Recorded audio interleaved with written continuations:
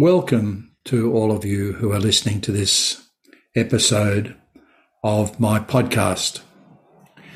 This episode is going to deal with the war years in Myanmar, or in Burma. There have been many books written about the war years, and particularly how those living in Burma managed to get out to India, or in many cases didn't get out to India. I will cover Haswell Campagnac's experience in 2 episodes, as he goes into quite some detail, and I think some of the stories are very important for us to understand and be aware of. It wasn't until the 4th of September 1939 that news reached Rangoon that World War II had commenced. And what surprised me was that life continued pretty normally there until the end of 1941. In fact, Charles talks about the first Japanese air raid on Rangoon on the 23rd of December 1941. Apparently that morning, he and his wife and 3 children were driving in their car to Rangoon to make some purchases for Christmas when a number of Japanese bombers flew over. Charles continues, "I turned the car around and went back to the house and told my wife and daughter and my younger son to take shelter in a ditch under a bridge at the back of my house. I drove to Rangoon to pick up some girls working in offices to take them back to their homes. On my way, I found the streets littered with Indian dead. The poor Indian labourers were quite distracted at the bombing and did not know what to do, and they just ran through the streets in panic. The Japanese planes flew low and machine-gunned them. At several places on the road, I had to stop my car and drag dead bodies to the side of the road to enable me to proceed. The Burmans reacted very differently from the Indians to the bombing.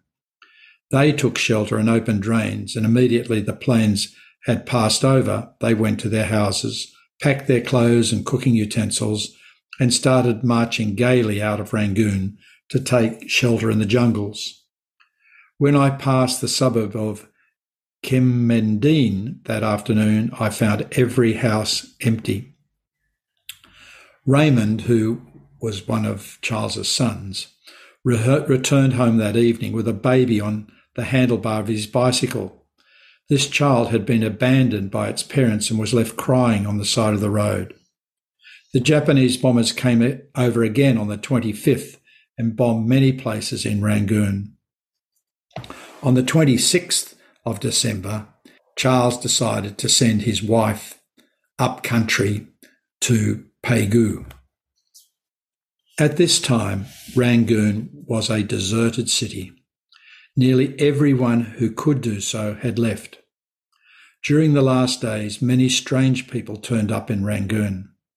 Among them were 3 British commandos, who my brother-in-law, a pilot on the river, had met and invited to his house. When these men arrived, my brother-in-law was out on the river, but I happened to be in his house, which was in the next compound to mine. I've rarely seen 3 such tough-looking men. They were carrying all their arms and equipment. They told me that they had just come from Ceylon and that they had no Burma money with them. I was able to change some of their notes into Burmese currency and gave them a meal at my house. My cook, I'm glad to say, did not desert me and remained with me up to the end. I asked these commandos where they were going. They said they were going up the river to sink any launches or motorboats that might be afloat to prevent them falling into the hands of the Japanese.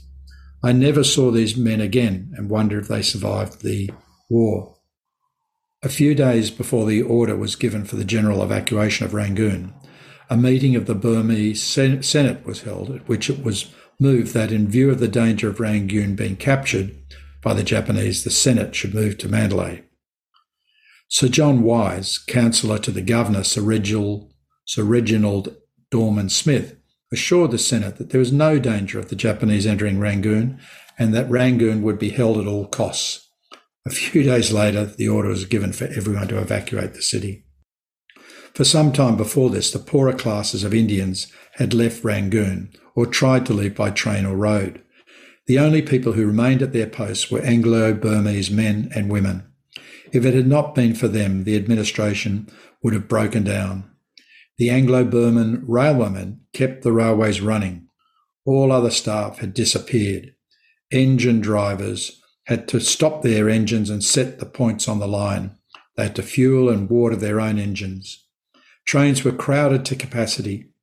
Men and women were heaped on top of each other right up to the roofs of the carriages, and some actually climbed onto the roofs and had their heads knocked off when the train went under a bridge or through a tunnel.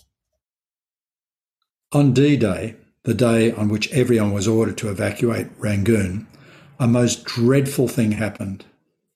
The prisoners in Rangoon Central Jail and the inmates of the mental hospital were released. It is horrifying to contemplate what must have happened to some of the women and girls. A number of them were Europeans and Anglo-Burmese, who were set at liberty and came into contact with the prisoners from the jail. The officer who gave the order to release these people was Fielding Hall, the son of Fielding Hall, who wrote the book The Soul of a People. He was so horrified at what he saw, he committed suicide. Fielding Hall was not really responsible for what occurred.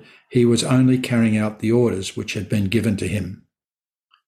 I can find no excuse for the Burmese government in not having the women and children from the mental hospital sent by steamer to India, as there were a number of steamers which had brought arms and ammunition into Rangoon, which returned empty. So Charles knew he too had to leave Rangoon, and he continues, "I had to leave my house and all that it contained. I did not lock the doors, as I knew that they'd be forced open by bandits. We left Rangoon about 4 o'clock in the evening, and when we got on the road to Pegu, it was already dark. We could hear the sound of revelry in some of the villages as we passed. That indicated that the Japanese must have already entered these villages and that the people were celebrating at the thought they were going to gain freedom from the British. Attempts were made to halt us at several places by the flashing of torches, but I stepped on the petrol and drove on. We reached Chortaga at about 3 in the morning. I waited until 4 o'clock before setting out for the village of Chorkon, about a mile away, in which my wife and 2 children were stopping. Charles found his wife and children and told them to pack their things as quickly as possible, and he asked villagers to help him get 2 bullock carts to carry all of their luggage back to the main road. From Chortaga, we drove to Mandalay. All along the road, there were hundreds of Indians pushing carts, perambulators, and anything else on wheels they'd been able to find loaded with their belongings. Many thousands of these people died of starvation on the trek. We also saw Chinese soldiers in jeeps who were setting fire to motor cars and lorries which had been abandoned on the roadside. The drivers of these vehicles had been engaged to drive them to Mandalay, but many of them, after stripping the vehicles, left them and made their way into the villages in the interior. At Mandalay, we found Anglo-Burmans from all parts of Burma had congregated. Mandalay is a place of straight streets, miles in length, which are covered with dust and is a very undesirable place to live during the hot weather. An epidemic of cholera broke out, and on the verandas of houses and on the roads, corpses in highly decomposed state were to be seen. Fortunately, stocks of cholera vaccine were flown in from India by the Indian Air Force. Everyone was asked to go to the General Hospital to be inoculated. There was only one lady doctor to give the injections. She was a Miss Kryolansky, whose father was Russian and mother Burmese. From morning to night, for days, she remained on her feet, giving these inoculations to men, women and children. But it was impossible for her to cope with all the people who kept flocking to the hospital. There was an office set up in Mandalay to fly people out to India. It was only right that preference was given to pregnant women and to the younger girls, and that the men and elderly people should be placed last on the list. I used to trudge along the dusty roads of Mandalay from the Sainban quarter where we were staying to the flying office in Mandalay, a distance of about 2 miles, to find out if there are any vacancies in the planes for my wife and children. My wife, however, refused to fly unless I accompanied her, and of course I could not ask for any priority for myself. The 2 months we remained in Mandalay appear to me now like a nightmare. There was a shortage of food, and it was difficult to get drinking water. All the water had to be boiled and filtered. After about 6 weeks, my wife and I moved to the Sainban quarter, to the civil lines, where my wife's brother was an inspector of police and was living. A few days after we moved, the Japanese bombers came over Mandalay and in about 15 minutes razed it to the ground. There were no ack-ack guns in Mandalay and no planes to intercept the Japanese bombers. They just flew low and went up and down the long streets of Mandalay, and there was not a house left standing in the centre of town. Even the hospital was bombed, and I never heard what happened to the unfortunate Burmese and Karen nurses from the hospital. Fortunately for us, we'd moved to a house on the outskirts of Mandalay the day before this happened. After the bombing, I walked along the road and managed to get as far as the branch of the Imperial Bank. I found the bank deserted, but there were piles of notes and silver rupees stacked on the counter and in the well of the bank. I tried to make my way into the town, but the roads were actually on fire. I've never seen such a sight. Men, women and children were rushing about screaming at the top of their voices. Many of them were suffering from burns and had lost limbs. Mothers had lost their children and were crying out for them. Bullocks in carts and ponies in carriages were lying dead on the road, and it was impossible to help anyone. Charles also tells a very sad story. His brother-in-law had managed to send his wife and family out by plane to India, and he told them to go to Rawalpindi. He didn't actually know where that was, but he looked at it on a map and thought that it was furthest away from Burma and that his family would be safe there. So he gave a copy of the map to Sammy, his cook, and put a circle around the name of Rawalpindi and told Sammy if anything should happen to him, he was to make his way to that place. So the brother-in-law divided his money and gave half to Sammy and the remainder he kept. So they had trekked nearly to Assam when they were machine gunned by Japanese planes. Poor Sammy was killed outright, and Charles's brother-in-law received a number of bullets in his spine, which laid him up in hospital for many months. Charles and his family, along with many Anglo-Burmese, moved to a place called Tongbo, which was essentially in the forest, and there were no huts or shelters of any kind, and basically they just had to live rough, as it were. And after some time, they decided they couldn't possibly stay there long term, and there were 2 options open.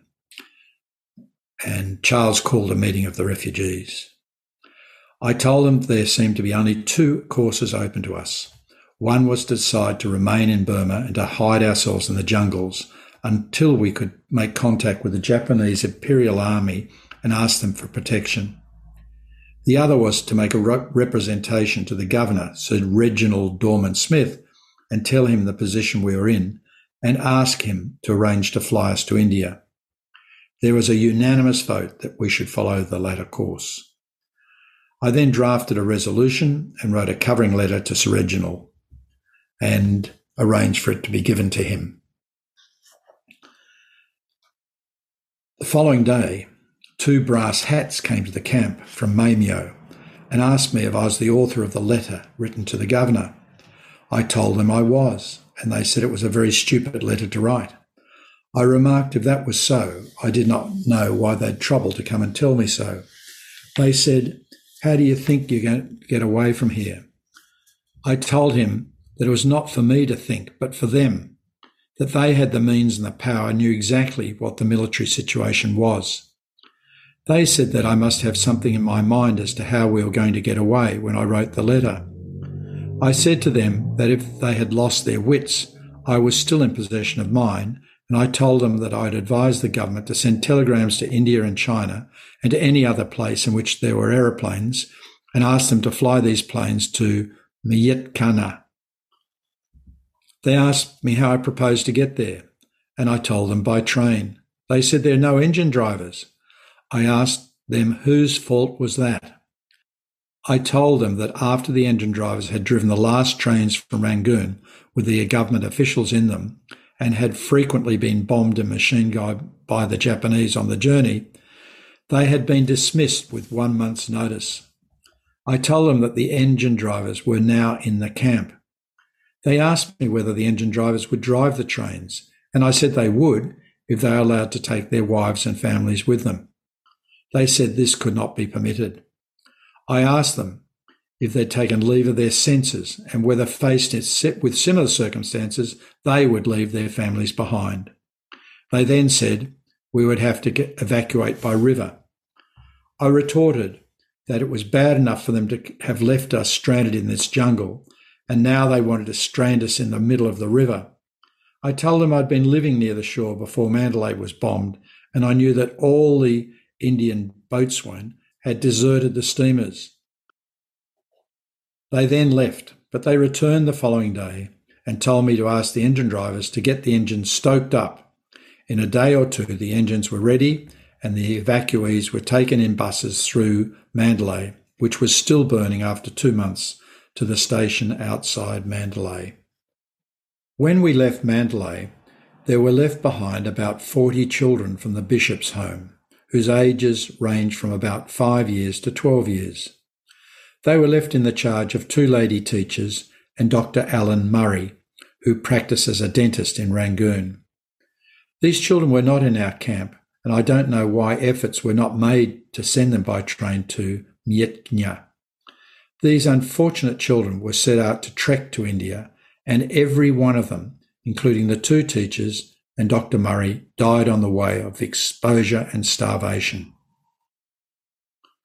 A number of people have blamed Sir Reginald Dorman Smith for this neglect to provide for the evacuation of the civil population. I don't propose to join in this blame because Sir Reginald was new to the country and was faced with a very difficult situation, which might have tried the abilities of any man. Further, he was badly advised, and I do not think the military authorities took him entirely into their confidence. On arrival at Myitkyina, I hope I've pronounced it correctly this time, or nearly correctly, planes started to be flown to the airfield and everyone had to be weighed. No one was allowed to carry more than 4 pounds weight of luggage. Another Anglo-Burman girl, a Miss Byrne, worked to the last, weighing the trainloads of refugees who arrived daily. At this time, after consulting my wife, I decided that rather than allow my daughter to fall into the hands of the Japanese, I would shoot her. I used to go into the jungle every day and practice shooting the lid off a cigarette tin, which I nailed to a tree. My resolve was that I should ask my daughter to get me something, and that when her back was turned, I would shoot her. I never told her of this, but my wife and I agreed that she was better off dead than to fall into the hands of an onrushing Japanese army, about whose atrocities we'd heard so much. The day before the Japanese entered Myitkyina, my family were about to go down to the bank of the river to bathe, when our names were called. We hastily ran to the flying office and were told that a plane was shortly expected at the airfield and that some persons whose names had been posted to fly in this plane could not be found. We were bundled into a bus and driven about 10 miles to the airfield. We had to wait there for about 2 hours before a plane descended, and when it did so, we had to make a rush and clamber in as best we could, as the planes could not remain on the ground for more than a minute or two for fear of being dive-bombed by Japanese planes. The plane we got into was a Canadian troop carrier, and it accommodated about 40 people. All of us were in very high spirits, and there were shouts of, "Are we downhearted?" at which the whole plane would shout, "No!" We gave way to our pent-up feelings and sang all the old songs during the flight. Soon after we took to the air, there was a violent thunderstorm. There were thick black clouds in the sky and visibility was nil. It was amazing how the pilot steered the plane over the high mountains which separate Burma from Assam and landed us safely at Dinjan airfield. Interestingly, the plane that had preceded them never arrived and was never heard of again. This is probably a good spot to stop this episode, and in the next one, I'll deal with what happens next after they arrived in India. Thank you very much for listening.